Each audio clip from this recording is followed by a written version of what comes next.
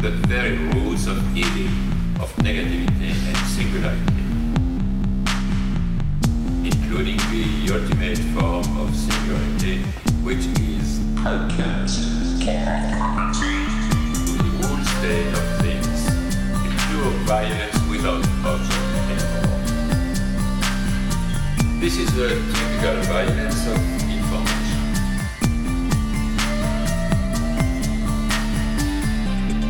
It's violent because what happens there is a murder of the real, the vanishing point of reality. Let's not have a misunderstanding here.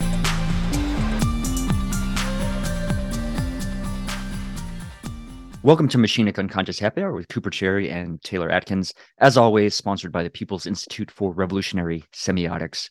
Before we introduce today's guest, we just want to mention that we do have a Patreon account at patreon.com/MUHH. Consider dropping us $1 a month there, or if not, leave us a review on iTunes, preferably a good one. I just want to take a moment to wish my illustrious co-host Taylor Atkins a happy birthday. And happy birthday to you, good sir. If I'm not mistaken, if memory serves, our guest today, you also have a November birthday. Is that correct?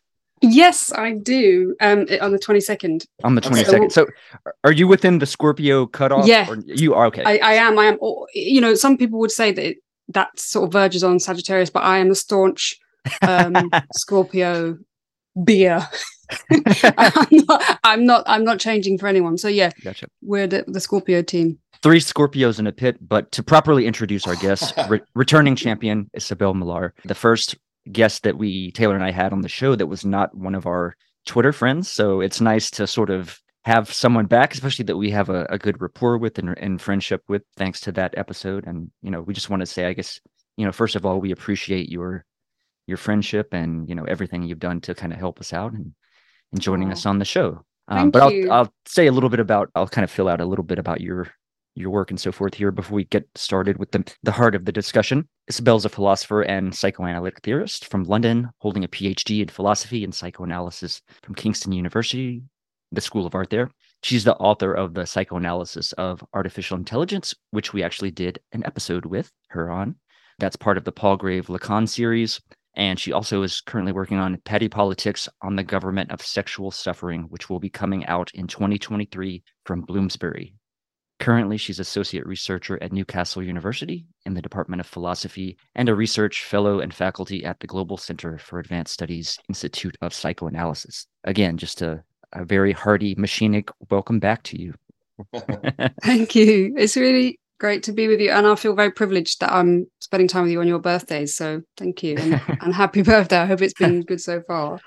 It's just started. There's plenty of time left, and I could go wrong. Could still go wrong. Hey, that's true. That's true. I like to think the birthday is half full rather than half empty. And one of the things, when we wanted to have you back, we thought, let's do it on the birthday, and I think that I also try to think of celebrating like a birth week or even a birth month, because that's just, how many of these do we have left? So, and lastly, I think I do remember talking to you about this our first time, but I'm glad that you don't consider yourself a Sagittarius, because the ones that I've known in my family are ones who I would never like to think of in relation to their sign, but the Sagittarius that I know in my family are, when I think of them and all their annoying, characteristics, I'm like, it's the fucking Sagittarius. So I'm glad you're a Scorpio, even though I don't really believe in that stuff. My wife, she's the one that's always like, oh, well, that's just because she's a Sagittarius. I'm like, I don't know what that means, but I believe it now. I believe that. It's a good pseudoscience. It's one of the good ones. I'm keeping it. It's a lot of fun, and so today we are going to discuss a work that you've recently, and you're still working on, but that you've shared with us. It's on the preliminary materials for a theory of the bombshell. So we're going to talk about the bombshell specifically in the recent, I guess very recent, right? In the past month or two. It's on Netflix now, which is Blonde, about Marilyn Monroe. But you could tell us a little bit about, either the movie or your interest in it. You were telling us a little bit about it before we started, but just maybe tell us what piqued your interest in this and what made you want to write about this movie. Marilyn Monroe is obviously one of those figures that we all grew up with and was has just become part of our sort of iconography of womanhood or femininity or bombshellness or whatever. Actually, when I was younger, wasn't particularly interested in Marilyn because my sister, who's a couple of years older than me, absolutely loved Marilyn and was obsessed with her. And obviously it was an era before her, life, but she was quite sort of unusual because it was the woman that she had on her walls when her friends would have had like Madonna on her wall. My sister had Marilyn Monroe, but my sister was very feminine and girly and demure, and I was always a tomboy. I never related to it at all. It wasn't somebody who meant anything to me sort of symbolically or as a sexual role model or anything like that. It was just it was more like an affectionate person in the background. So I didn't have a specific sort of agenda about I'm a staunch Marilyn Monroe fan and I know everything about her life, actually, because my sister does know everything about her life. So I feel a bit bad because she should probably be here talking about it. but actually, I think in a sense that may be a good thing when approaching a film like this, because this is a film which, if you do absolutely adore Marilyn Monroe, it's probably even harder to watch because you're so protective over her and invested in her image. And for a lot of people, that is sort of inseparable from watching a piece of art, whether people want to say that film was a piece of art because they might think it's a piece of trash, but it's a film, so it's still a piece of art, right? Already when I saw people talking about, I'm not even going to watch this film because I'm outraged by what I think the film is. And a lot of people said that. In fact, my sister even said that. Sorry, Kirst, if you're listening to this, but you won't be listening to this, so it's fine. And I thought, isn't that funny? You don't even want to watch a film because you're afraid that it might ruin your image of this person. So already the film became this mythological thing about how you can besmirch our fantasies about somebody. Right. And because she is the sort of ultimate mythology, she is the ultimate dream figure. Obviously, I was fascinated to think about that anyway. But then reading, there was so many for and against articles of how she's being exploited all over again. She is her sort of memory is not being honored. And again, we're seeing the abuse and the trauma of her life without any of the representations of her. It's interesting your sister would have such a visceral reaction because it's about, I don't want to watch the movie because it's going to hurt my preconceptions, my fantasy is ruined. Yeah. But anyway, I, just to reorient you, in case you lost the thread, which you may not have. But anyway. The idea that, well, first of all, that a film has to represent a holistic, balanced representation of a human being, anyway, is a slightly sort of flawed approach, because when can a film ever do that? And also a biopic can't do that, let alone a fiction. So any film is only ever going to be the artistic vision that is trying to portray. And I think that if you have to accept that he has a particular agenda of what he sees as the Marilyn Monroe story. And I actually didn't want to read what he said about the film before I wrote anything about it, because I didn't want to be influenced either way about him, because also what he thinks is actually neither here nor there, or what he wanted is neither here nor there. But I found it interesting to read actually subsequently that he very clearly thinks of her as somebody he wanted to make a film about somebody whose trauma shapes their life. I mean, it's not exactly a groundbreaking idea, but it's an idea. It's like, yes, okay, that's fine. That's what he wanted to do. And the film is clearly about trauma and abuse and how she was very unhappy and how she suffered. And we get that visceral experience of her suffering undoubtedly for the whole time. And that was also his aim. So I think it's a sort of misfiring to sort of accuse the film of not giving us also her joy and also her talents and also all the nice bits, because that's not what he wanted to do. And then he could have done that. That would have been a different film. And there will be many more films that do that. But also, one of the things, I suppose, that was the kind of nugget of where this particular essay goes, because, of course, I can't really say everything I want to say or that could be said about this film, and I haven't in this particular piece, but the kind of kernel of it was based around this thing that I kept hearing, that people were upset about not showing her kind of entrepreneurial business sense, her powerfulness, her agency, her ability to be in control of her life, as if Marilyn Monroe's validity as a human being or as an artist should be based or predicated on being a good, mentally stable, robust, powerful woman. And I think that is a very dangerous road to go down, because first of all, it's sort of like trying to update Marilyn Monroe for 21st century feminism, which, why do we have to do that? And secondly, why is being a good, strong person also about being a powerful person? Because you can be a very weak, sensitive and injured person and still be powerful in a sense. Like, why is everything about power, I suppose? Why is Marilyn Monroe, why do we have to see her as this great big powerhouse? That's what I suppose I had a problem with, because it was sort of trying to make her the girl boss, really. Yeah. And it's like, but she wasn't. So why does she have to be that for us to love her? So that kind of was the beginning of my the problematization, I suppose, how I was approaching it, and hence why I kind of saw it nicely like funneling into the Tikkun book of The Theory of the Young Girl, which of course is about the idea of the young girl in capitalism and how she functions in a wider context. So that was the sort of seed of it. Yeah. I thought it was interesting that you mentioned like that most young girls at the time that like you were growing up with your sister would have like a Madonna poster. I think that was interesting because, right, like obviously part of Madonna's image is inspired directly from Marilyn Monroe's, which is kind of an interesting effect. And also, you know, even Madonna with like this polarity of the Madonna and the whore, that sort of this double bind almost.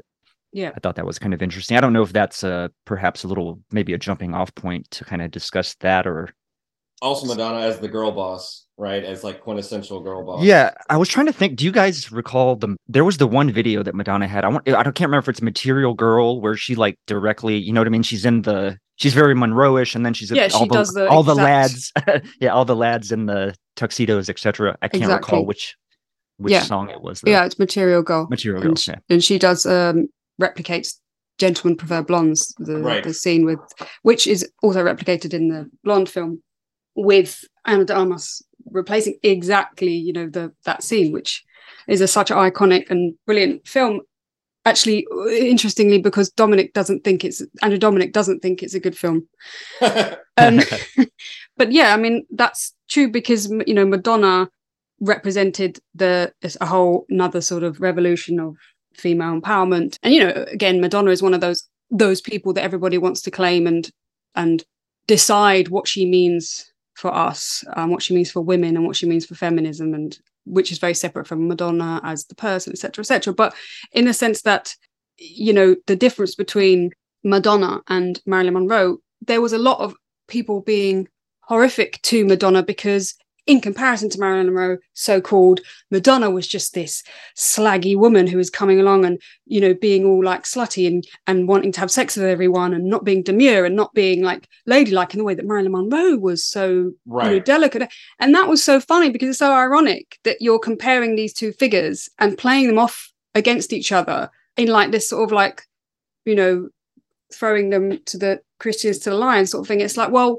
they're both supposed to be people who we're supposed to admire for different reasons, but yet we have to like judge which one of them is slaggier than the other, you know. So constantly people being sort of judgmental and moralizing about what form of empowerment is okay. And I think that's obviously part of the problem with this, the way that we're looking at the Marilyn film, is trying to come to terms with how we want to view her as a sexual figure, and what's okay and what's not okay, and how it honors her or doesn't honor her, you know. And I think people obviously are very touchy about it because it's a male director.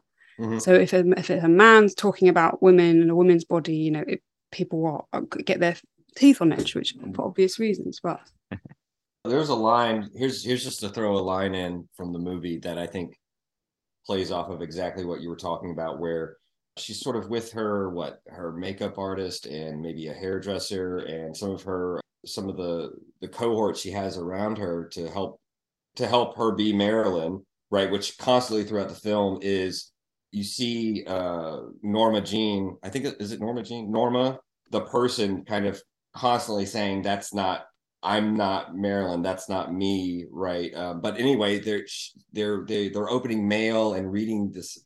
On the one hand, you got this fan mail that's deifying her as this sort of, perfect goddess, sex symbol, whatever. But then you have right next to that is vilifying her and demonizing her as a slut and a whore who needs to get off the screen and not influence, whether it be other young girls or who knows what the reactionary take was exactly. But you see that tension in the same breath of, and this is sort of what Koopa's talking about, right? It's the Madonna and the whore, right? These are the two, and they're very old, trite stereotypes, but these are the two binds that she has to fall within. And I think that perhaps what you're getting out is that having that knee-jerk reaction kind of replicates those two boundaries within which we have to frame femininity or whatnot, celebrity, and that's actually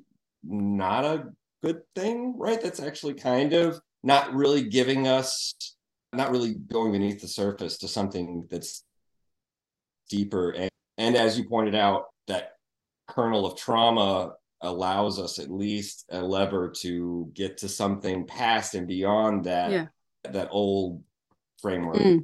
This is a sort of eternal theme that is in feminist debate about how we are supposed to think about sexual liberation, what that means. And it's not a question that there is an answer to, for everybody doesn't agree on what is the current way that we're supposed to understand how women relate to their sexuality or how humans relate to their sexuality. And, the sort of idea that, making the argument about trying to represent her as a fully formed person who had lots of dimensions to her, and she wasn't just a sex symbol, or she wasn't just a glamour girl, or she wasn't a traumatized victim. Yes, of course she was all of those things, as every human being is lots of things at the same time. But the thing about Marilyn Monroe is that she was the archetypal image, and she exists in our collective memory as this image, and her image is bigger than her.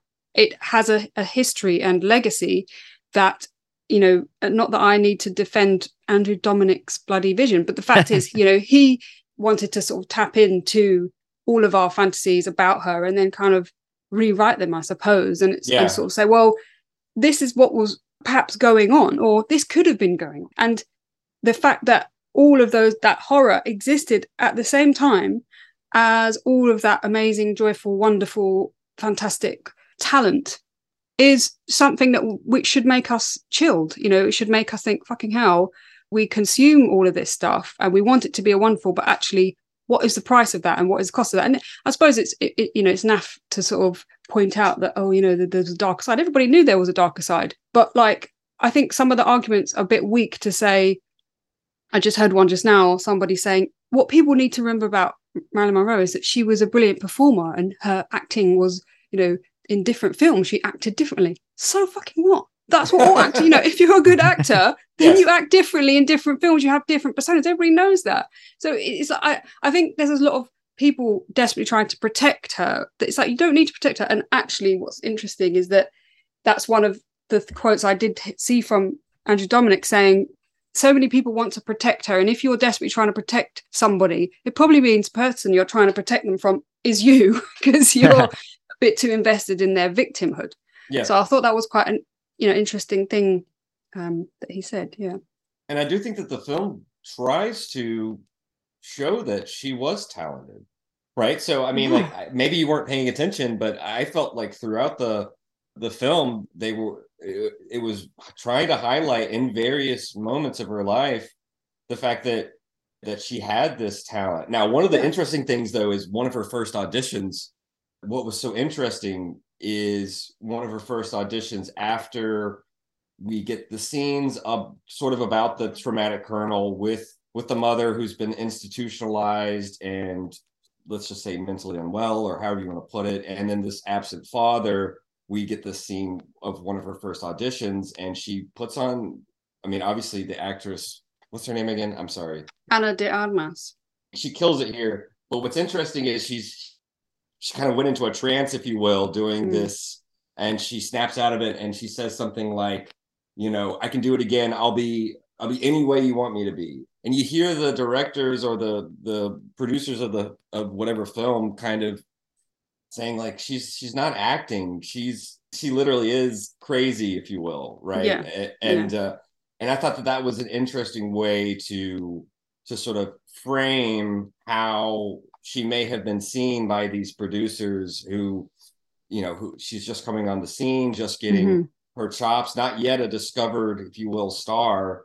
And is she acting or is she reliving this traumatic kernel? And I thought that tension and that being one of the threads of the movie was really compelling and forces us to kind of think about that kind of traumatic kernel that you brought up. I agree. And I think that another thing that I find strange is that the idea that he is somehow not a feminist or whatever, you know, I hate that's such a crude way of putting it, but that he somehow sort of doesn't appreciate all of the nuances about her. But I think it's so clear that he's a sort of sympathetic viewer of her, because, you know, you see how he's showing you like they treat her like shit, and he's not saying isn't that great. It's like you know, she was clearly struggling and no one would treat her seriously, and as you just pointed out, this kind of oh well, but she's not acting, that's just her. And that really kind of, I think, sums up something very fundamental about misogyny, about sexism, about women doing anything that can be considered skillful or showing talent, is that if it has anything to do with the way you look or your sex appeal or your aesthetic dimension, somehow it's less valid, or somehow it's impossible to tell the difference between whether it's good or whether it's just part of your sort of innate congenital, you know, God-given gift, right? So this sort of like the idea that in an actor, them just being themselves is less talented. It's really hard to be yourself, you know, as an actor.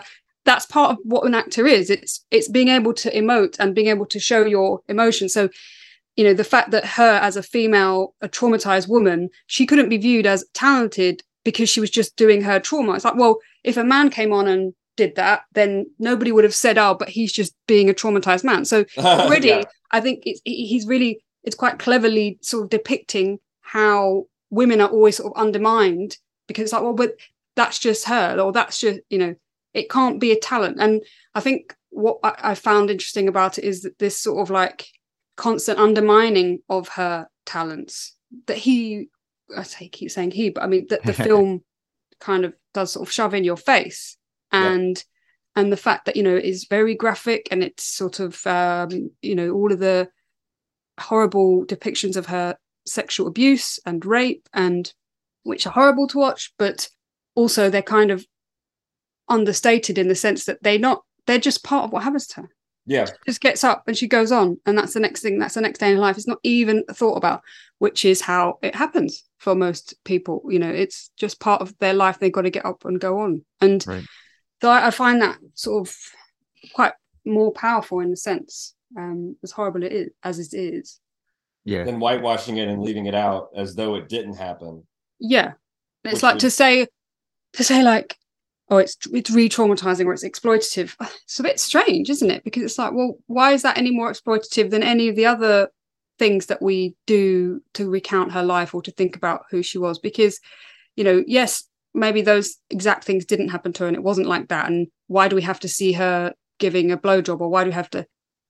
That's all true. But, you know, well, actually, there is so much graphic and horrible material that people consume anyway that is not in a sanitized form of a Hollywood movie, but yet we don't want to see it there because it's our nice Marilyn Monroe. We don't want to see a horrible blowjob there. But then people will go and watch a porno and where it's 10 times worse forms of male domination and violence against women. So there's so many contradictions there. There's a couple of things I wanted to bring up. One, well, maybe I should bring up the first. Couldn't help but think of Lyotard and this discussion within libidinal economy about how the madam sort of like she's able to draw the jouissance, because I think one of Lyotard's big points is we're all sort of prostituting ourselves to capitalism. So like you said, kind of like, what's the difference? Why is this particular form so threatening? Whereas, this is effectively the basic relationship with sort of producing surplus, value or jouissance or whatever the case may be. Secondarily, I'm curious to get both of your opinions as to whether I felt like Vertigo might be a strong sort of companion film with this, because I think it's dealing, or at least for your piece, perhaps, because it's sort of dealing with, I see a little similarity, and even going back to the AI book, with regard to, the way that Kim Novak, also a blonde, there's also the sort of biographical issue with Hitchcock himself and blondes and his blonde leading ladies and that whole sort of aspect of it too. But I mean, the film as well, I think, is capturing this sort of fetishization of the dead woman, right? And he sort of tries to bring her back through Kim Novak's character, like a hermetically sealed, kind of like a Barbie, the sort of masculine view of femininity. I don't know if that raises any thoughts, but the perfect blonde bombshell image, at the same time as being the perfect blonde, she's also this sort of vulnerable sort of deer, isn't she? She's like this little doe-eyed creature that, unlike a lot of those sort of female femme fatale blonde beauties, or sort of ice queen beauties, like Kim Novak even, or Grace Kelly, Barbara Stanwyck. She's the one. Barbara Stanwyck. She had this particular thing that women really liked, and that supposedly she wasn't just for the men's favorite. She was very touching for women, and that was something supposedly unusual about her that gave her this different appeal. So this sort of like idea of Marilyn Monroe actually using this, appropriating the image of the white blonde bombshell as a sort of literal shield against all of her childhood sadness, that she literally sort of puts it on, and it forms a sort of protective shell for her. The film is about, again, I sound like a Andy Dominic fangirl, but I'm not, by the way, that he said, the film is actually about a child more than anything. It's not really about a woman. And he said, I relate to her as an unloved child. So I think if you think of her as an unloved child who appropriates this image, because essentially the beautiful blonde image is only ever an image, because nobody ever really looks like that, really, that sort of exaggerated look. So it can only ever be a facade that she puts on, because underneath all the sadness and vulnerability. So it's hard then at the same time to sort of say that it's an exploitation of an image, because an image sort of by definition is infinitely exploitable. That's the point of it. I think that's, otherwise why would we have them? Why would we create these sorts of beautiful shields, which is, to bring the Lacanian sort of aspect in, is that beauty is only ever this shield from the real, from the traumatic impossible. But we have, we're so obsessed with beauty because it's somehow the creation of some sort of harmony or some sort of calculation of perfection gives a sort of distance between us and something impossible or painful or horrific, I guess. I'm remembering from Lyotard as well, this discussion comes with he's looking at, it's Madame Eduarda, which is, I think, in Klossowski, one of Klossowski's novels. And just to sort of bring back up what Coop was saying, there is this sense in which Lyotard is showing how she's demonized because as a prostitute, she's also getting enjoyment from the act rather than it being purely a monetary exchange. And so sort of problematizing our own relation to capital, and how there is, for example, in one of the most famous parts of the book, this notion that the English, industrial worker gets off on the sort of exploitation and degradation of their bodies. Yeah. And that's where that's the troubling aspect, so to speak, is getting off on our exploitation. And I think that there are these scenes in the movie where it's not just where that's not necessarily the accent put on, where that she's getting off on her trauma, but she does use some of that. For example, there is I forget the movie that she's filming because I don't know her catalog, but there's in one of the scenes she's acting, she's got a razor blade to her neck, right? And right before that, she's wringing her hands, which I do think is interesting as a metaphor for what some of the commentary about the movie has been. There's been a lot of hand wringing based on her own fantasies, but she's reliving. She's sort of, what I loved about the scene, just to think about the psychoanalytic dynamic, is she visits her mother. Her mother doesn't recognize her, and her mother's wringing her hands, and immediately it cuts to her doing the scene, and she's using that, or she's unconsciously absorbed that mannerism of hand wringing. And I didn't have a point, I guess, there, but just saying that this again kind of, I suppose part of this, it was, I said to you kind of last night rewatching the film, I said they keep kind of putting the Oedipal relation forward, but I saw it as a lure, right? I saw it as not necessarily the dominant reading, or that we're supposed to just see Oedipus in her, say her abandonment by her father. She starts to, what she calls, I think she calls DiMaggio and Arthur Miller, her husbands, she calls them daddy, right? There's this putting right in front of us, really hitting us hard with this whole Oedipalization. I wonder if this plays into her being both innocent and a bombshell at the same time, this sort of bundle of contradictions, if you will. But yeah, I wonder if you saw some of that. Again, it could be Dominic's view. It could be a lore, as I said, but this Oedipal way of treating the. Yeah. I mean, she famously said that her sort of fantasy was that she would be in a bar one day and her dad would walk in and she would seduce him, because obviously she never knew him, and she was desperately wanted to have his love, approval, acknowledgement, like any child would. So, I mean, obviously you can sort of take that and be completely, Freudian about it. And I think that the film obviously does play with that theme, and that it's sort of inevitable. But at the same time, it's kind of almost, it's so obvious that it's like, well, yeah, of course. But in a sense, I don't even think, I know people are saying, oh, well, they're just showing her as sort of a girl with daddy issues who wanted a baby and didn't get a baby. And it's like, well, yeah, but I almost think that that's sort of so by the by. Of course she had daddy issues, like every person would, and every person does to a greater or lesser extent, but anyone who grew up without parents would have daddy issues. So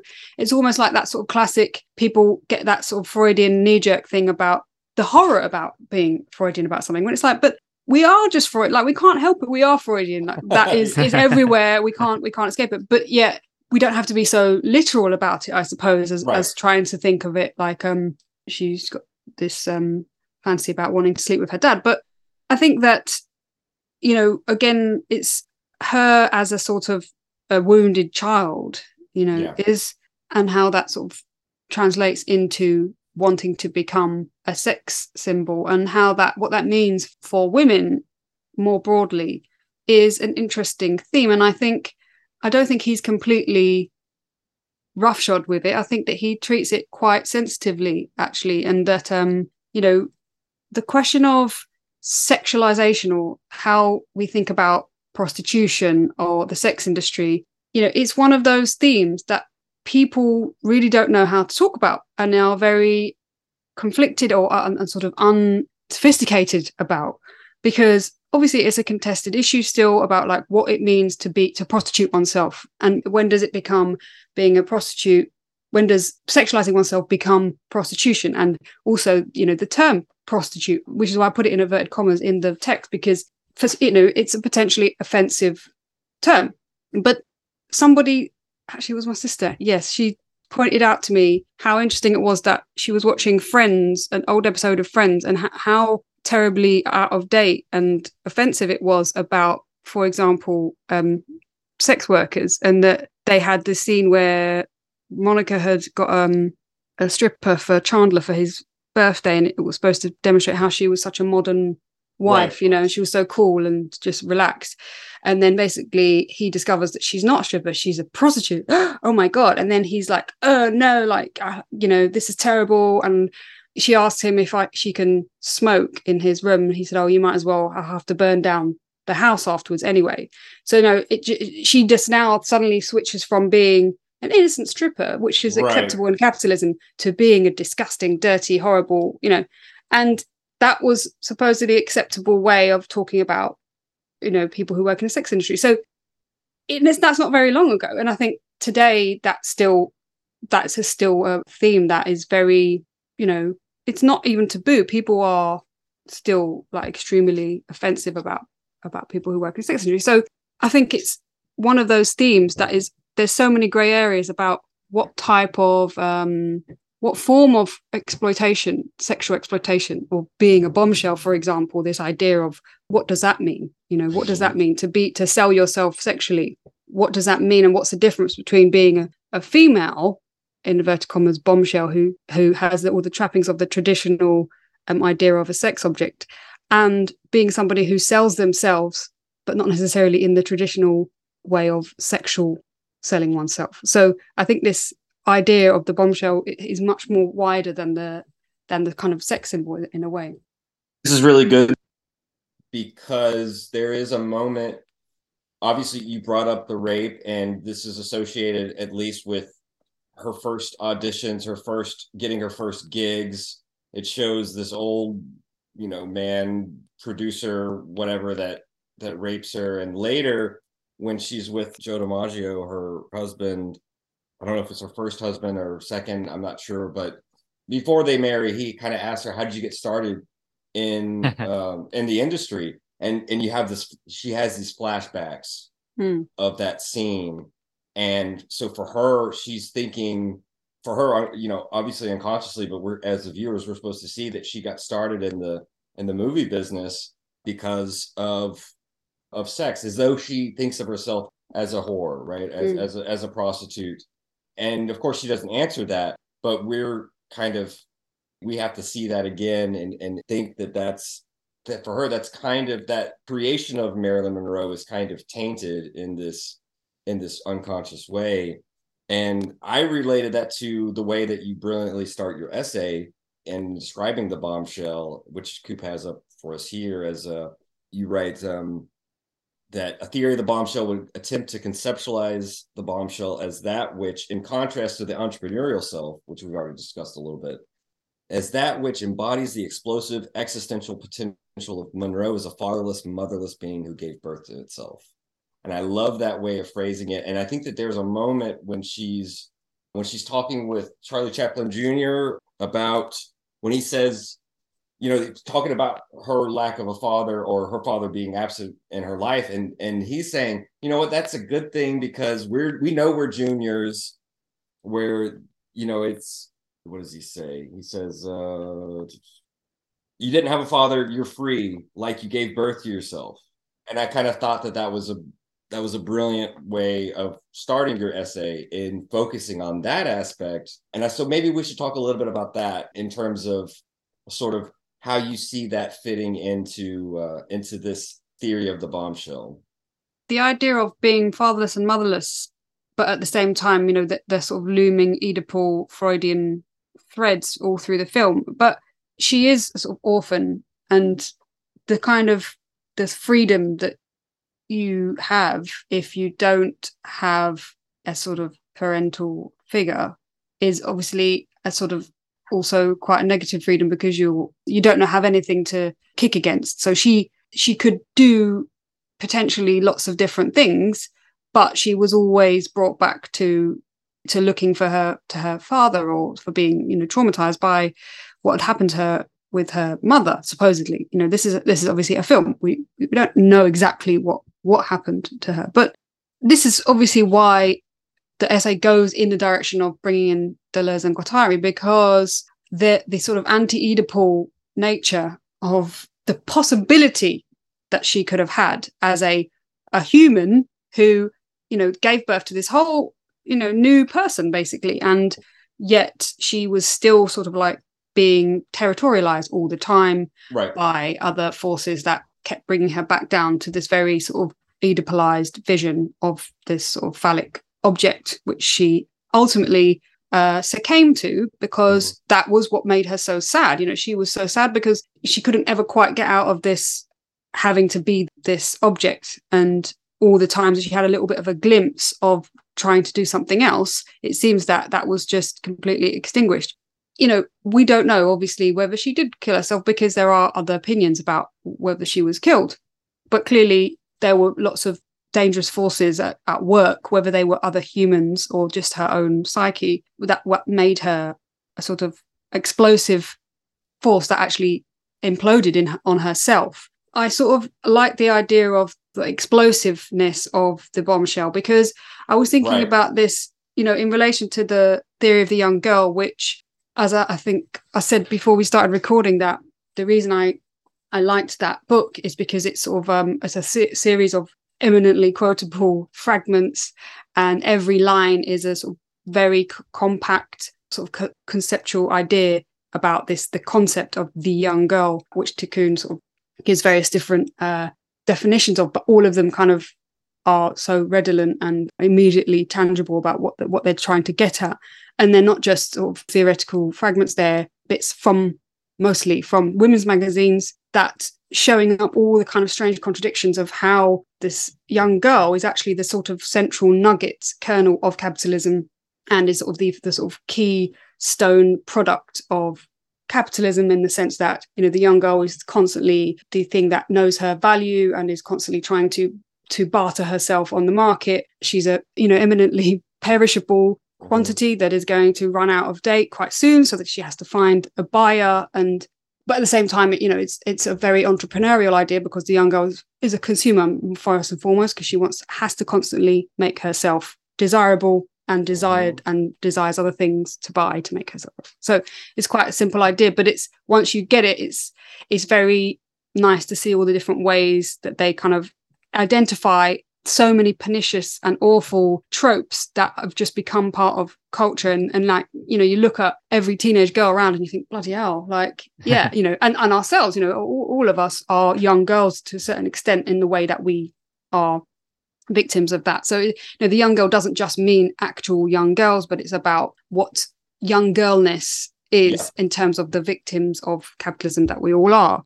And so I was thinking about what would be the end point of the young girl? What's the supposed goal of it? The goal of the young girl is to be the bombshell, but the bombshell is a kind of like self auto-destruct mechanism that capitalism sews in to the process, so that you'll all run to try and be the bombshell, and the one who gets to be the bombshell self-destructs. Just when you get to being the top, then you explode, kind of thing. So this is sort of impossible machine that grinds you out. And you can see why I immediately thought of Deleuze and Guattari, and I immediately wanted to kind of think about the sort of much more abstract machine of how you construct something like a bombshell, and how that plays into, as this essay talks about, like the question of faciality and the question of this whole semiotic system that goes into the creation of something like a bombshell in capitalism.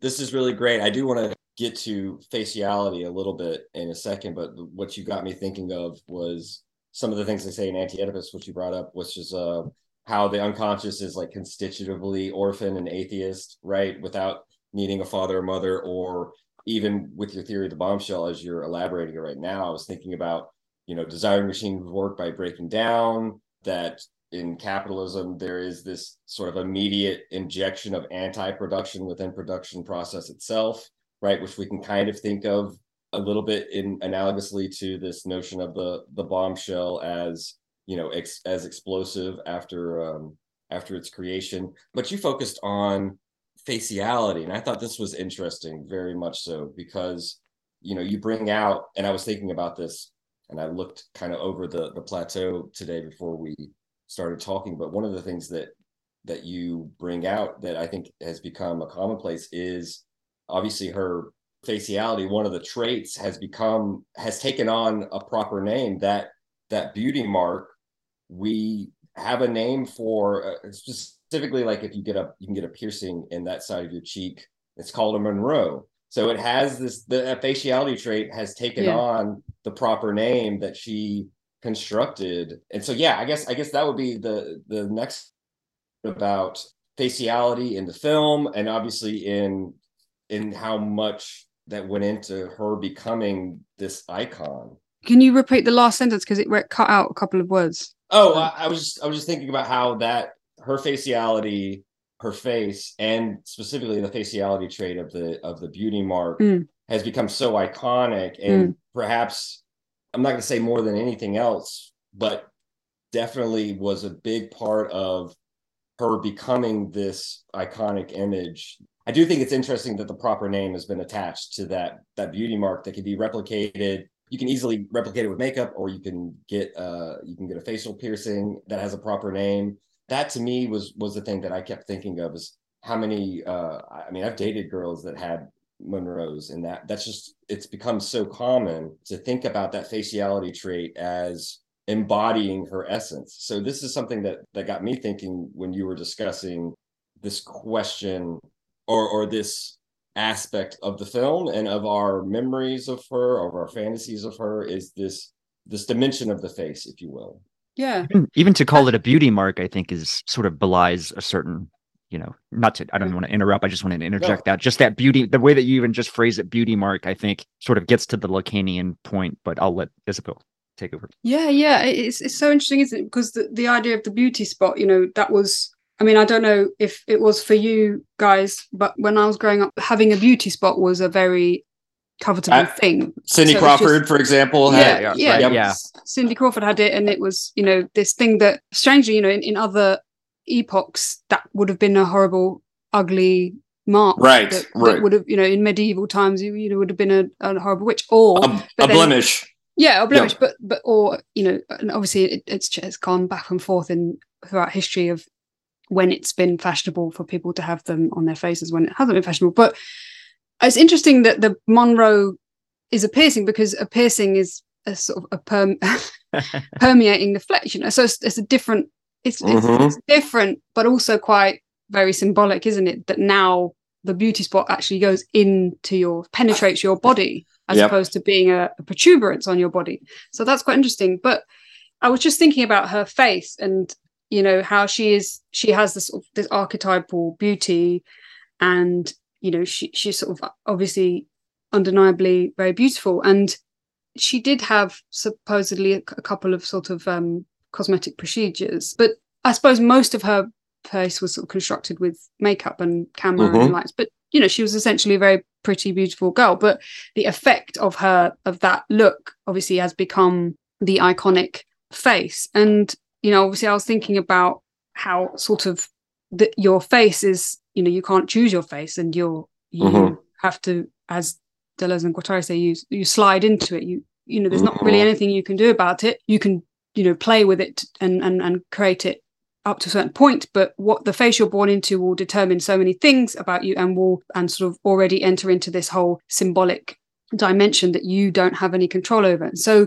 obviously taking the whole Lacanian toolbox and applying it to not just the sort of semiotics of language, but the visual semiotics, which is of course the sort of Lyotardian gesture, to think about the whole dimension of the visual in terms of the imaginary, as opposed to just linguistic things. And so we think about the face as a sort of text as well, and her face as a text that she was born into. She, in a sense, doesn't really have any choice, because she is this being that comes about in this particular time in history and occupies this body. And yes, we did create her face. Society created her, or the industry created her, but essentially she didn't really have a choice about that. But the whole question of faciality, this idea of the white wall and the black hole dynamic that Deleuze and Guattari talk about as being the two semiotic systems that create faciality, sort of operate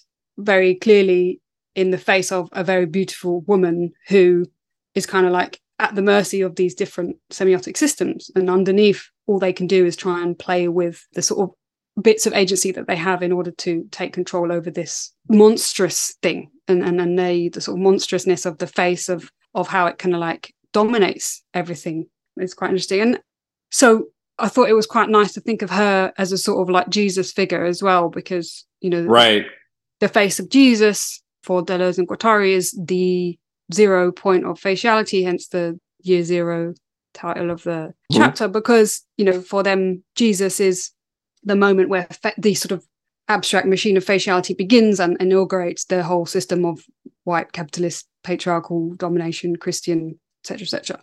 And a sort of like analogous idea of Marilyn being this kind of like sacrificial face that represents so much, you know, represents so much about femininity, about whiteness, about Americanness, about, you know, what it means to be a child versus a woman, and, you know, growing up, how you make that distinction between a vulnerability and sexual availability. So, you know, she has all of these semiotic systems operating all the time on her face. And when you start thinking about her like this, it becomes, you know, you sort of think, God, you know, there's this human being behind that has to work through all this stuff. And so I suppose I just found it interesting to think about this beauty spot as like a kind of a black hole, you know, that she basically gets sucked into. It's, you know, her beauty is so overwhelming for her that it sort of consumes her and sort of pulls her back into it, sort of a vacuum. Yeah. So I was going to kind of connect, because you bring up in the essay a little bit about Kim Kardashian. And since we're on the topic of faciality, I thought it was rather interesting that she's sort of playing with this legacy. But what I think is really interesting is that, and I don't know if you were intending this specifically or not, or if you'd seen this phenomenon of Kim has been wearing the masks, like the baklava masks, a lot lately for whatever reason. Have you seen this? I don't know about that. Sorry. Oh, interesting. Let me pull up an example. It seems like it's been over the last maybe year to 6 months. The balaclava. Right. Yeah. So I think there's just kind of interesting relative to, you know, there's a lot of this is wrapped up with Marilyn because, you know, obviously Kim wore the dress, the Marilyn's dress to the Met Ball was the most recent Met Ball. So there's that aspect. Obviously, she's been that sort of like figure of our sort of contemporary, I don't know if you could say Marilyn Monroe, but whatever. She's like the sort of idealist, the idea of the bombshell in our contemporary era, down to, I think, even, this is a side point, but just to go back to kind of a little bit of a discussion of the young girl I was just thinking about, I had heard that in terms of linguistics, young girls are that's the group that sort of drives a lot of the way that speech actually, like affect, like your actual affect. So the proliferation of something like vocal fry, for example, which is interesting because I've noticed this too. Like, you know, we spoke to Graham Harmon. Graham Harmon has like this Midwestern affect that I don't even think this accent, I never run into this accent. People our age have vocal fry. Like it's undeniable. You know, you can always kind of tell. I can always tell when I'm editing and there's someone who has a unique speech affect. It sort of stands out. So that's a lot to parse, but I just thought, let me even pull up a picture of Kim, because this might be something interesting to discuss relative to, you know, faciality, etc. And when I was growing up, just as Coop types this in to speak about the young girl's mode of speech, mode of expression as being one of the dominant motivating forces for linguistic change is because I thought sorry, go on, sorry. I was like balaclava or baklava, because she said he said baklava, but I was thinking about when I was growing up, it was the Valley Girl mode of speech that was which another bombshell, Paris Hilton, kind of helped to make that, even though it was popular before her, she kept it alive longer than maybe it should have. It's really interesting, isn't it? Because, there's too many exciting things that I want to respond to that you just said to me and showed me. One at a time. It's all good. Well, there. First of all, the kind of thing about the Kim Kardashianization, you know, she is now this sort of, she is a sort of the archetype, but what she's kind of like an algorithm, isn't she? And I think that what's interesting about the face now, because we're more able to sort of, everyday people are able to, well, I say everyday people, but more than, you know, not just film stars, can do stuff to their face, and young girls get fillers and change their faces essentially. But it's such a phenomenon on Instagram that people look the same. And, you know, there is a very recognizable face that, you know, that has done the things that you're supposed to do to your face to look a certain way. And obviously Kim Kardashian was one of the first people that started that, and all of her sisters and stuff. But I thought it was quite interesting to think about how the sort of standardization of the face it has a sort of opposite effect of beauty in a sense, because the more you try and approach the perfect face, the more you sort of iron out any sort of contingency or idiosyncrasy that could be beautiful. So actually Kim Kardashian then putting a whole balaclava over her face is perfect, because there's no imperfection. She's become a beauty spot. She's just a black beauty spot. Yeah. That's what she is. So I think that's a quite nice sort of corollary to the Marilyn Monroe's perfect contingent drop on her face. And if you try and take it completely to the end, you can't get there. You're never going to find it. And you see that so often with people who've done so much to their faces that it just tips over just slightly into something that's monstrous, or that's like uncanny. It really is uncanny at a certain level. It just becomes like repulsive almost. Yeah, and I mean, it doesn't even need to be like the sort of Bride of Frankenstein things where people do massive lips and you sort of think, oh, and people are like, oh, isn't it sad that they did that? But then you also see like very beautiful pop stars and film stars and stuff, and they've done their lips a little bit or their cheeks a little bit, and they go a little bit too far, until the point where you look at them and you go, you used to be beautiful and now you're not beautiful because you are too beautiful, or you're too perfect, or your teeth you're inhuman. It's not, there's something lost, and they lose their actual beauty, and that's a sort of very sad kind of development. And I'm not conservative or reactionary about it at all, because I think it's really good that we should be able to do what we like to our bodies and make ourselves happy in whatever way that we want to. I believe that completely, that we should be able to do that. But these things are nuanced, these things are complicated, and with that also comes this other problem about how do you deal with the perennial question of philosophy, contingency and necessity. At what point does curation and contrivance take away randomness, spontaneity, naturalness? Those kind of questions are always in play, and there's no simple answer. There is no, I don't have an answer. I'm not saying women should not do anything with themselves to make themselves look different. Absolutely not. But it's also very alarming that so many people grow up feeling that they're not good enough, they're not beautiful enough, and they do everything that they can to change themselves so that they can be okay, or so that they're not hideous to people. And so the whole question of dysmorphia is very interesting. I don't think that Marilyn Monroe actually ever had dysmorphia. I don't know. I'm sure someone can correct me, but I don't think one of the things that she suffered from was a lack of confidence. But maybe she did. I don't know. Are you familiar with the Giga Chad? Do you know what I'm referring to when I say Giga Chad? Giga Chad. So it's like the meme. I'll pull it up. It's a meme. I mean, because I think this is an interesting corollary to like this kind of faciality, this kind of inhuman, like this sort of aspect of like, perfection in scare quotes. I was just thinking about this in terms of faciality, because it's almost like this ridiculous, him. That's Giga Chad. Yeah. I think I went out of him actually. But oh god, it's awful. This kind of approaches like that same sort of inhuman limit, right? That kind of limit of in the uncanny valley sense.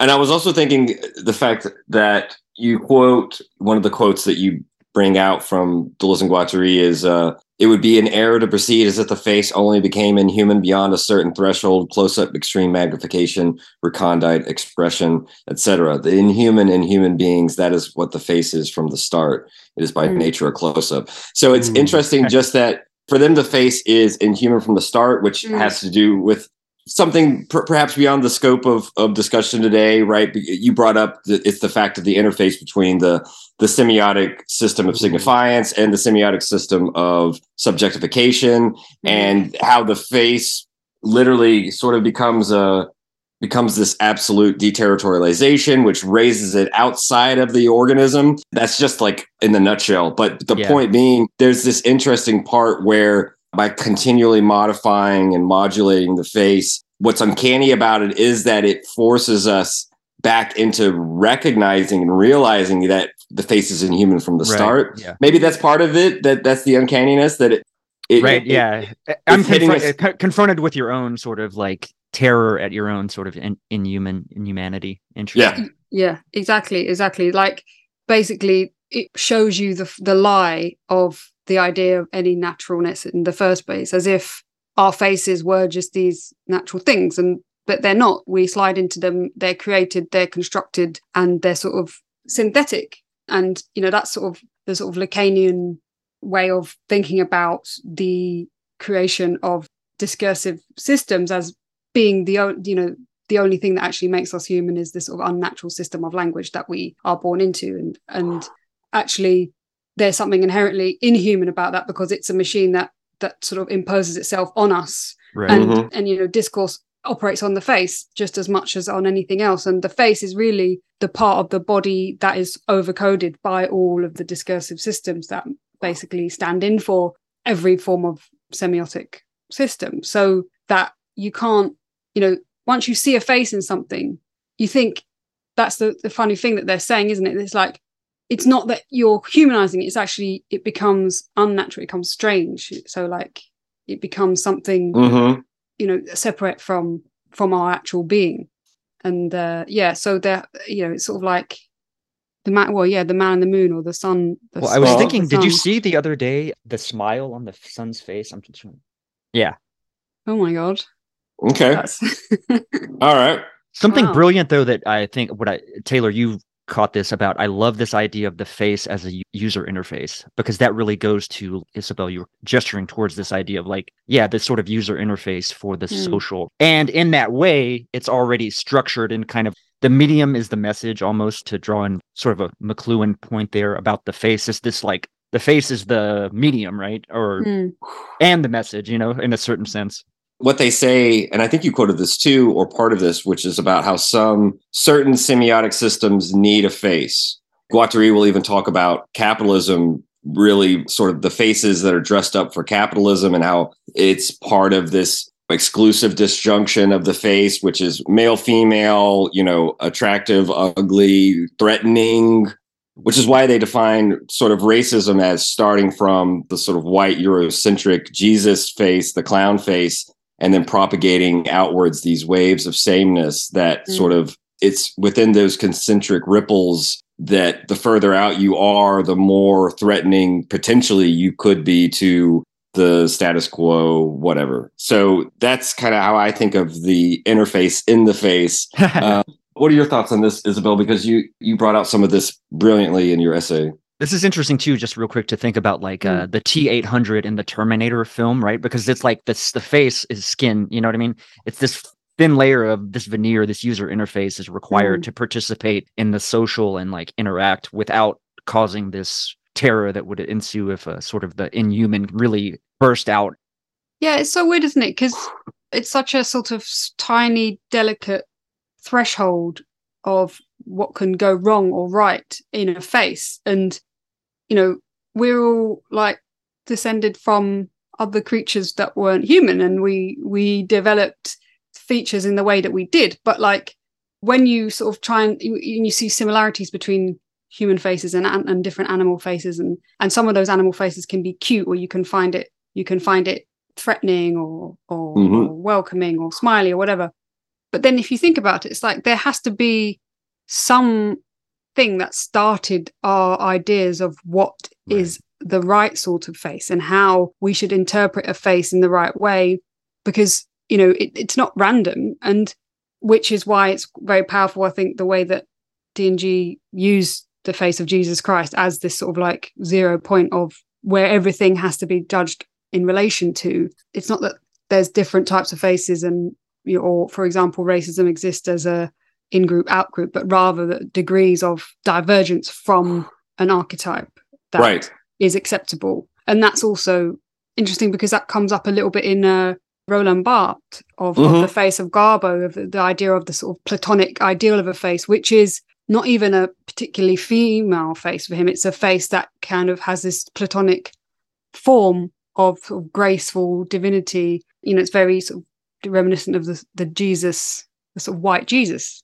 And actually also not just a kind of idea of whiteness or even masculinity, but something also interesting is the idea of a face being able to convey benevolence or kind of sacrifice. So the idea of the face of Jesus, when you think of the face of Jesus, we think of a face in suffering, usually Jesus on the cross or Jesus looking at something with a sort of sad repose. So that face of the sort of the unenjoying face, but at the same time, a deeply ecstatic face in a way.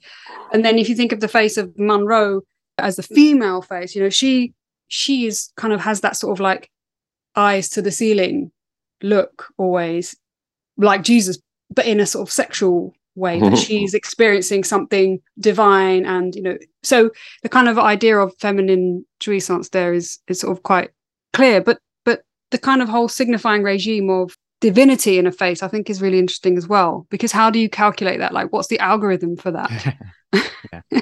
I like too that you bring up the idea of the archetype here, because it seems like Marilyn Monroe, just through like to historicize a little bit, she falls within this like perfect moment where the mass media and film and all of that, and like these digital and I guess analog technology rather, at the time were sort of bursting on the scene. So in a sense, she is like this.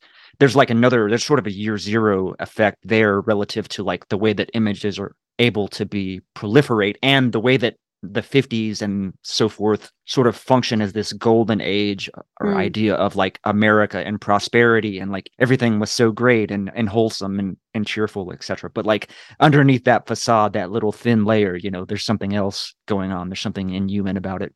She's the year zero, as you say, of the beginning of like culture industry, modernity. Yeah, right. Yeah, exactly. of like how to reproduce an image. And so her face as an image, which is another reason why I think the film is sort of cleverer than people give it credit for, I guess, is that it really is a Baudrillardian film. It's taking her image and showing the way that she's just a simulacrum of this in a sort of proliferation of images, and we all have this sort of database of her image in our memory banks, and we kind of like sort of feed off it all the time.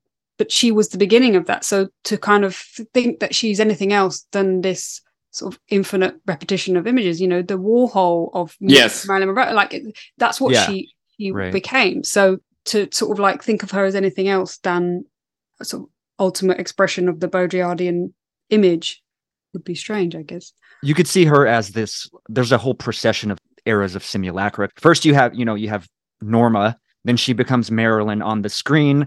Then her image gets, Warhol does his famous painting with her. Obviously, we already discussed Madonna, and now we're at Kim Kardashian. So you can see like it's all sort of this continuous spiral of whatever. Yeah, the probe head towards the probe head. There we go. And now, thank you, because I'll have to put that into the essay. The probe head is the black balaclava outfit.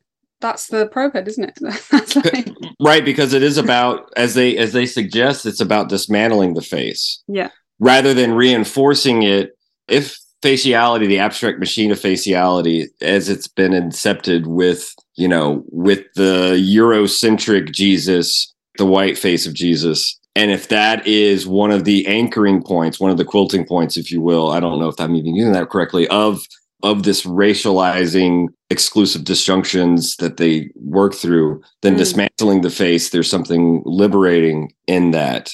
I know that that plateau doesn't necessarily resolve how necessarily to do that, but they seem to give some hints of what could possibly be sort of extrapolated from it. And so, yeah, I do think that that's a good point about the balaclava as maybe materializing the black hole, as you just to kind of reiterate something that you said of subjectification. So, that's rather than sort of what we're still with by fetishizing the face or by deifying it or reifying it or fantasizing it and becoming sort of lost in it.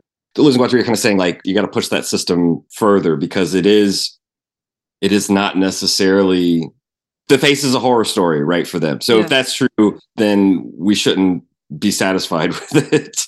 What do you think they envisage as like the probe head? What do you think? Honestly, I think that this is where their semiotic systems of, for example, you've got the signifier and its despotism, but you've also got the passional line, which may be post-signifying, but at the same time has its own follies. And so if we're sort of caught in between, the despotic signifier on the one hand and the passional subjectification on the other hand, I'm wondering with the probe head, I don't know what it would look like, but I think that for Guattari, it does seem like this utopian or dystopian future wherein we see more and more these asignifying elements coming into play. I mean, this is part of sort of what you were discussing in your book on AI, where it's really an interesting thing that we would want to sort of embody AI in a human replicating form with a face or whatnot. So I do think that perhaps Probehead thinks of generalized AI in this future sense as not necessarily being tethered back to all the dimensions of the human, including the face. Now, what it looks like, I think, could potentially be, indefinitely theorized, but I don't know if you feel like some of that is what they're getting into, because obviously, so far as we're sort of on this organic stratum of the human, I think we're going to have faces, but they don't seem to necessarily say that it's natural or organic or particularly biological. That's the fascinating thing for me, right? Is they kind of ask, is it basically only the polyvocality of the head and the primitive territorialities and then the probe head on the other side, and we're sort of locked in the middle? Or are there alternatives? And I'm not exactly sure that they know how to answer that question. So it's just so interesting, because you always want to think, what could they mean? And then you're like, I don't think we can know what they mean, because I don't think what they are implying is ever something that we have the sort of tools yet to kind of understand what that could imply. And inevitably, what often happens with Deleuze and Guattari is that we kind of fold it back into things that we can kind of understand, can kind of imaginarize, can kind of get a visual understanding of, and put it back into a sort of human form of trying to understand the implications. That's why I suppose they're so fascinating as well, because it's like it always falls back into territorialized versions of them.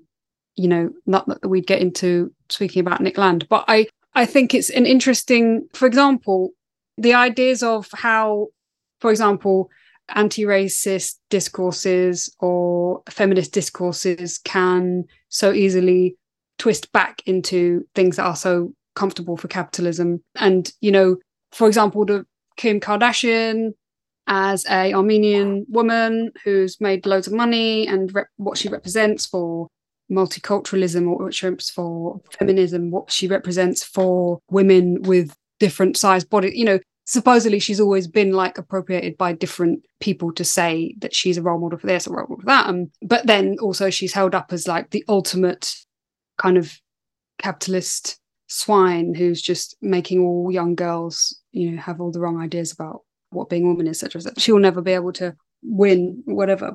But it's quite funny that she has to be, that whole idea of her becoming a sort of balaclava, the kind of algorithmic nature of her particular Eurasian features, because she kind of has this sort of undefinable type of face that could be lots of different races. And that sort of effect of the sort of Instagram face, which melds so many ethnic features into one sort of replicable, acceptable version of not quite white, not quite black, not quite Middle Eastern, not quite, all of these things that then become a sort of very marketizable product. And, it has the effect of both very good things, because getting rid of whiteness as an ideal is very good.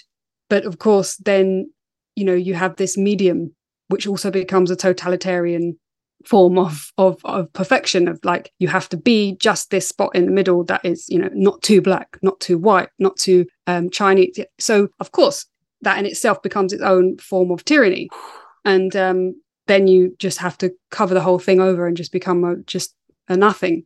It's quite Deleuzean in a sense, because it's constantly bringing it back down to a zero level of well, what can you do to not terrorize? What can you do to not oppress? It's very hard, because it will always come back. It will always come back through the... I think it's interesting too how, just biographically speaking, how Kim, the sex tape, there's been rumors that this was once the sex tape was out there, right? The mother, I forget, what is her name? I forget what her name is, but they kind of, it's Kris Kardashian or whatever. So they monetized basically the video of her having sex with Ray J or whatever. And that's kind of what ultimately led to Kim's popularity in a certain way. I mean, even Kanye like sort of bragged about this. You know, my wife got famous from a sex tape, so it's kind of interesting. Yeah, and I do think that two things I was thinking of. One was whether or not Marilyn Monroe would be an Instagram model today. Would that be the more of a venue for the girl boss in her rather than acting? But that's just kind of an offhand comment. But the other part, just to kind of stick with what you were saying about the face, one of the things that we know, what's interesting, not just in what I said about certain systems require a face for their functioning, and how Guattari has pointed out capitalism can use the exclusive disjunctions to sort of categorize and sort of distinguish immediately, like on our faces, whether we're male or female, heterosexual, homosexual, blah, blah, blah. But we do know there's also all kinds of facial recognition technology and how oppressive that can be. And so what's interesting with the sort of the fact that masks have been pretty much widespread and normalized due to the pandemic, there are certain aspects of that that can foil these systems of control and recognition. So maybe that's a smaller part of, obviously the balaclava takes it even further, but COVID masks do help to try to scramble some of the aspects of the face. And maybe that's part of the reasons why so much of the reaction, the backlash is to mask is like, I can't hear what you're fucking saying because you got the mask on. And this gets to their very point that a voice already implies a face. So covering the face is actually disrupting or potentially impeding that system of the signifier. And that might be part of our reactionary tendency to want to anchor back into the stratum of signifiance. And I guess that my last point would just be, I don't know if I have a last point. I probably have 5 points, but they're all scrambled together. But anyway, that's just part of what I'm kind of thinking of because I'm still thinking about the probe head. But that's part of it. Is I said to Coop a long time ago, I said, you'd think libertarians would love masks because of this ability to become imperceptible or more imperceptible. Right. It is interesting though that what is it? Balaclava rather than baklava. Yeah. Baklava dessert, and yes. So this has actually become this is like a high-end fashion trend, is designer brands like Balenciaga, etc. This is like a ongoing trend for the last couple of years. Yeah. And I think obviously it probably is inspired partially through the COVID mask, but I mean, perhaps even the protests, like the George Floyd protests as well. I think perhaps these are the sort of the ground, if you will, that sort of enable this thing to happen. But you can kind of see how capitalism even creates this sort of axiomatic here to reincorporate this sort of imperceptibility back into its own monstrous machinery. Yeah, it's very clever, isn't it? Because also, we are constantly having our every bit of data about us extracted and analyzed and used, but yet when we get a chance to avoid it, we don't take it. Our most precious commodity really is privacy, isn't it? It's only really rich people that get to be private now online or live out of the loop. And, people who work in Silicon Valley or who are big tech people don't have anything to do with social media, mostly in their personal lives, because they know how stupid it is to be letting yourself be under that kind of scrutiny. They don't let their children have mobile phones. They don't, everything's off grid, isn't it, for those people? But yet they make billions out of making other people be under the gaze of it. But so it's very interesting that we're so quick to give ourselves over to it. We prostitute ourselves all the time and sell our images, sell our words, sell our likenesses to everybody. And it's kind of very hard not to, isn't it? We don't really have much of a choice because we are forced to be entrepreneurs of ourselves all the time just to make a living, really. It's hard to escape. So you kind of want to be private, but you actually can't. Right, so then you might as well just put it all out there. We don't necessarily struggle with it, but I think it's part of kind of like we discussed the other day. We were discussing this book, Algorithmic Desire, about social media and about how you have to sort of sell yourself as a product and a brand and etc. And us, posting our images on Facebook or Twitter, etc. There's something to this. There's a to gain any sort of audience, one has to kind of participate in this system. Yeah. Otherwise, you don't get anything. Yeah, I mean, exactly. It's sort of impossible to opt out. They've made it so that the only people who can opt out are the people who are in control of those systems. Exactly. Even having a smartphone, it's almost like that's sort of a requirement to participate, at least, within the sort of the West, the more developed economies, right? Absolutely. Like you need it. You can't get, you need a phone to get any kind of job, or, to do even like Lyft, Uber, like these very simple menial jobs require this, $1,000 investment for a smartphone.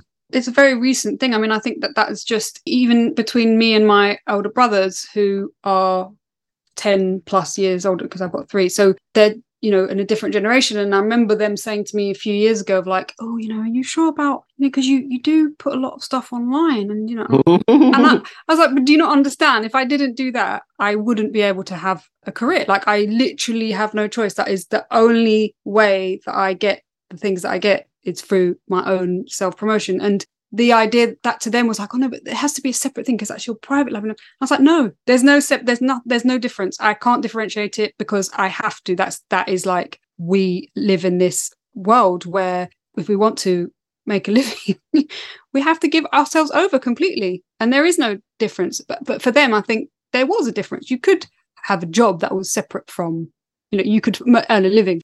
Nowadays, like, there are people who have normal jobs, and then there's everybody else.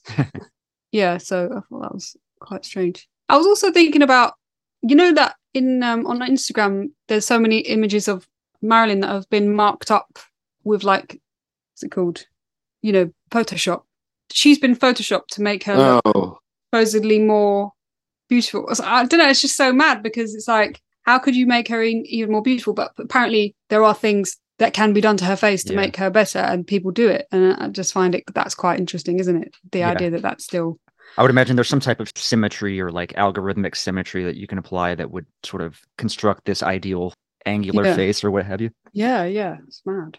It makes sense that it would be manipulated, and that would become its own sort of form of satisfaction, and sort of, if, as you said, the Instagram filter is omnipresent and can be applied to any image or any photo, these filters obviously could be applied to other faces. And I wonder if that filtering, whether or not it exacerbates and meshes us even deeper back into the faciality machine, or if that could be pushed far enough to eradicate or to dismantle the face as they suggest. I wonder if the filter could be sort of tweaked, and instead of perfecting the face, which I think is... Have you seen these bad smoothing, like that smoothing on? Do you know what I'm talking about? No. With Instagram smoothing? Yeah, let me show you an example. But that would be my suggestion too, is perhaps the filter can be sort of used against itself, not just to distort or to refine, but to dismantle the face, which is their call. They're called to dismantle the face, and I don't know if that's in our immediate future. Well, the sort of surreal idea of the face that they have at the end, I put it in the text, but I really like that quote: "If human beings have a destiny, it's rather to escape the face, to dismantle the face and facializations, to become imperceptible, to become clandestine, freckles dashing towards the horizon, hair carried off by the wind, eyes you traverse instead of seeing yourself in, or gazing into those glum face-to-face encounters between signifying subjectivities." I thought that was a really nice quote, like it's sort of Dali face of like all different bits of running away. I thought that was a really nice... I think it's the image of that. This is one that Guattari talks about, and I think it's in Anti-Oedipus. I think it's in Machine Gun Conscious, and I think it's in A Thousand Plateaus, where they talk about, in Proust, there's this encounter with, I believe, Albertine, and she kind of almost explodes into a cosmos, into this cosmic kind of like stardust. Her face kind of just like fireworks going off or something like this.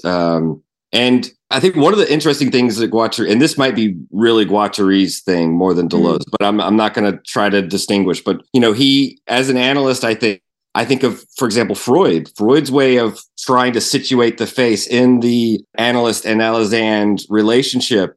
For him, he took it as a rule that you don't insert at the face of the analyst screws up the free association of ideas. that's why you seat yourself behind the patient. And I don't know if that's still in practice or if even Lacan practiced that, but I know for Freud, that was an axiom that the analyst, the face of the analyst is going to impose itself, whether as an object of fascination for the analyst or just in any reaction they give, it's going to fuck up that free association.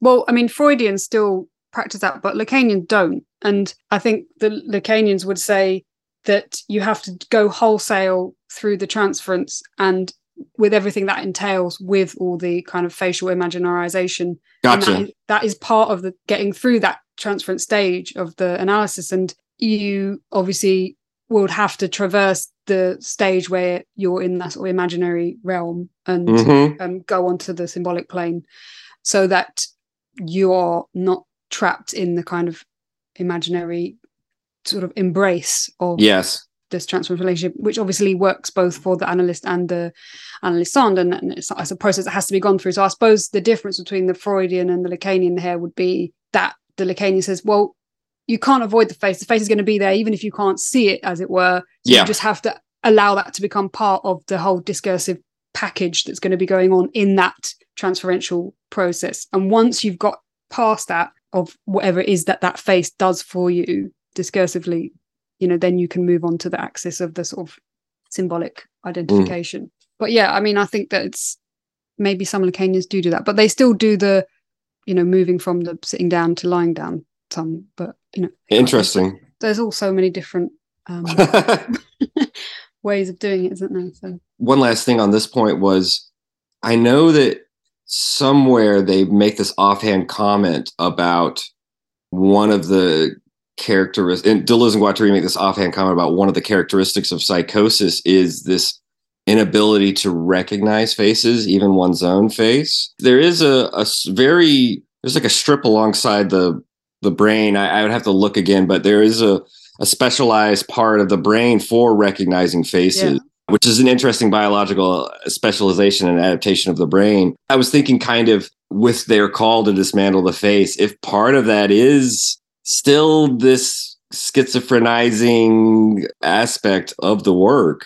Yeah, absolutely. And it's true because there is that thing that can happen that you lose the ability to, like, a face just doesn't register as a face at all. But I mean, the idea that that particular configuration of objects means something, you can impose a meaning on it. And of course, like, it's a sort of little microcosm of like a whole historical leading up to, isn't it? Everybody's face contains within it everybody that came before them, and every historical moment, period, ancestor, comes into being in everybody's individual features. So I suppose the only way that you can ever escape the Oedipal antecedents is to completely dismantle that, because that's, I suppose, the sort of treasure trove of all of those objects, isn't it? The signifying battery of signifiers that the face entails is very oppressive.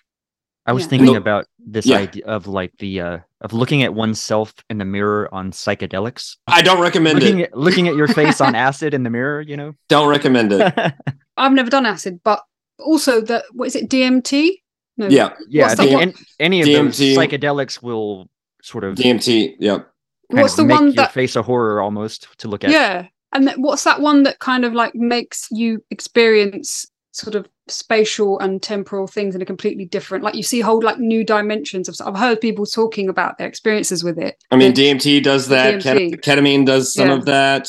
But yeah, your brain is supposed to release a dose of DMT like upon death or something like this. I mean, really? Supposedly. So I think that there is some things of that, and that's with ayahuasca, the South American brew, they take DMT from the bark of one tree, and they take an MAOI from a vine, and they mix those together. And so instead of having like a 5-minute DMT trip, it's extended over 8 hours, and that's part of their own. They have rituals involved with that and all that. But yeah, I mean, this is looking at yourself in the mirror on psychedelics is disorienting and can be frightening, and can be one of those frightening parts of whatever you want to call it, ego death, or, you're scrambling the signifiers to a certain extent. But, I guess that's exactly the point is that the face is meant to right, anchor ourselves in the signifying form. It's the white, but the edible part you brought up, the white wall, they look at what Kurt Lewin and some other phenomenologists and child psychologists, the white wall is supposed to be the breast coming up to the baby's mouth, right? And so even within one of the elements of the white wall black hole system, you've already got Oedipus like baked in. Exactly. You can't escape the sort of initial impact of the signifier on the body. And of course, one of the first signifying objects is the breast, which, inaugurates the oral drive, which is also the drive to speak. That's right. So how of course, it's before we've even began speaking, the white wall is sort of imposed upon our psyche. Yeah. Mm-hmm. Well, we've had you for 2 hours. Do you think we've covered a nice swath of the stuff in your essay? Of course, definitely. I mean, unless there's anything else that comes to mind, but I think we've exhausted quite a lot of ground. And we had some nice excursuses. We had some nice excursions around. But I guess I definitely want to give you a moment to, as an outro, sort of maybe talk about the forthcoming work. So tell us a little bit, and I know we had this last time, but now it's been a year and a half. So maybe you can tell us more about Patty Politics, maybe some of the elements, anything you want us to know about the forthcoming work, and tell us about Patty Politics. Patty Politics, obviously, as I think talked about last time we spoke, is a sort of concept that emerged through my last book, and it was a thing that I realized had a lot of potential to be developed into more different directions. And the last book was about artificial intelligence, but for anyone who's read the book also, they'll see that it's not just about artificial intelligence. It's a way of thinking about lots of sort of questions that I'm interested in around psychoanalysis and philosophy, and it was a sort of testing ground for lots of ideas and film as well, and sort of cultural theory as well. So Patty Politics kind of takes some of these theoretical threads, psychoanalytic ones, but also biopolitical ideas and ideas to do with the body and sex and suffering and body modification and capitalism and all the kind of themes that were coming up in a lot of the chapters in the book on AI, and because I wanted to sort of explore some other ideas and also not be pinned down into always talking about artificial intelligence, because it can be quite restrictive, and it puts you in certain conversations, should I say, that don't always turn out so interesting, because you get caught in some normative things about AI, and I think that could be a red herring, because actually the interesting things about AI are often not even to do with AI, they're to do with philosophy and psychoanalysis and stuff like that, right? Patty Politics is going to be a book of lots of different essays, but interconnected in the same way that I suppose that the AI book is as well, because they're kind of self-contained in a sense, even though it's still a thesis. And this just chapter that we've just been talking about is a sort of very preliminary part of that book, but the book also deals with lots of different thinkers, not just Lacan, but Virilio, obviously Deleuze and Guattari, Lyotard, Baudrillard, Adorno. So it's a kind of French theory and German critical theory and film and all like nice juicy things. So yeah, I mean, basically I'm putting that together now, and it's just stitching lots of things that I've been writing and working on together into different new things. And this conversation has been really helpful, actually, because I obviously, listening to you guys with your D&G knowledge is very, very useful to me. So thank you. I mean, I find it fascinating to write about suffering in its relation to governmentality, legal matters, and that. So the politics of suffering, would that be kind of the way to parse Patty Politics, or do you have a way that you would tell this to a friend who maybe isn't, I suppose it's suffering, yeah, but I suppose what I am interested in is thinking about sex, which obviously was actually the main theme of the psychoanalysis of AI as well, sexuation, if you want to be more pretentious about it, but how we still are not very good at talking about what sex means theoretically or conceptually, and a lot of, there's endless books about how to talk about sex or what sex means in contemporary culture. There's endless books about it, but I think that there's, on the one hand, quite normative takes, and I won't mention any names, but about like how we should think about sexuality today. But on the other side, there is a lot of kind of like very obscure sort of abstractions about sex in Lacanian terms that maybe don't really give much tangible flavor to what it means in practical terms. I suppose it's also the book is quite a bit like mythologies as well. It's like taking lots of things that are sort of cultural artifacts that are obvious to us, like Marilyn Monroe, for example, and trying to complexify and make it more strange and complex, which is what I get from Baudrillard, which is the idea of philosophy should always make something more complicated rather than try and explain it. And I never try and explain things. I try and make things more strange, and I try and make things another question as opposed to, and here's the answer to this question. That's not really what I do. So hopefully it will be like opening up lots of questions about things that people think they may already understand. And maybe we can all try and make them seem more strange to us together.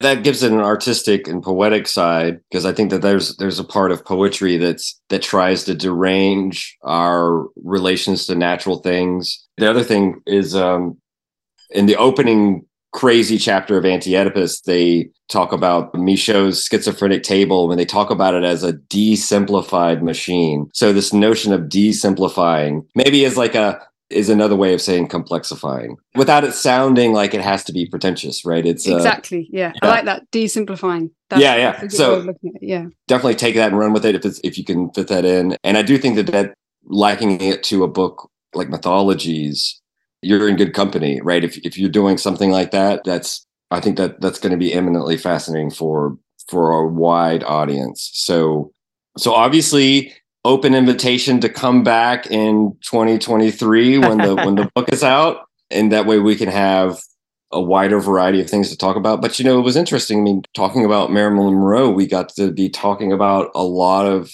fascinating things. Exactly. So I think that if anything, if that can be a part of her legacy in a weird way, then that's something to be happy about and celebrate. And we're just, obviously it was a blast. I can't believe it's already been 2+ hours, but I enjoyed myself. Coop, I won't speak for him, but I think it looks like he's been having fun. Great. Me too. It was really, really fun talking to you. I mean, I'm just very happy that you went to spend so much of your birthday with me, and I think you should go and have a drink now. Well, it's 1 p.m., so I'm going to wait. I'm going to have wait a bit. I'm going to have some more coffee, and it's noon where Coop is. I'm going to have some coffee and some lunch, but definitely there will be libations later tonight. We're going to let you go, Isabel. Thank you for spending time with us, and we're going to stay on and just we're going to talk about future events. Recapitulate ourselves. Yeah. All right, guys. Well, have a really lovely birthday, and I'm going to go and drink a toast to you now. Excellent. Cheers Thank to that. Cheers. All right. Take care. Bye. Bye. Bye. Once again, this has been the Machinic Unconscious Birthday Hour. Signing off. The very roots of evil, of negativity and singularity, including the ultimate form of singularity, which is outcast. To the whole state of things, the pure violence without object anymore. This is the typical violence of information.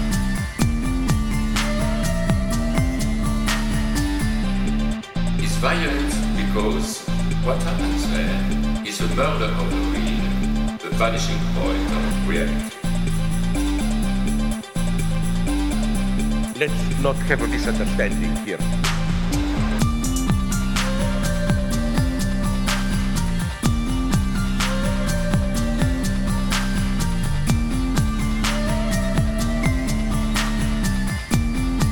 What I meant is the following.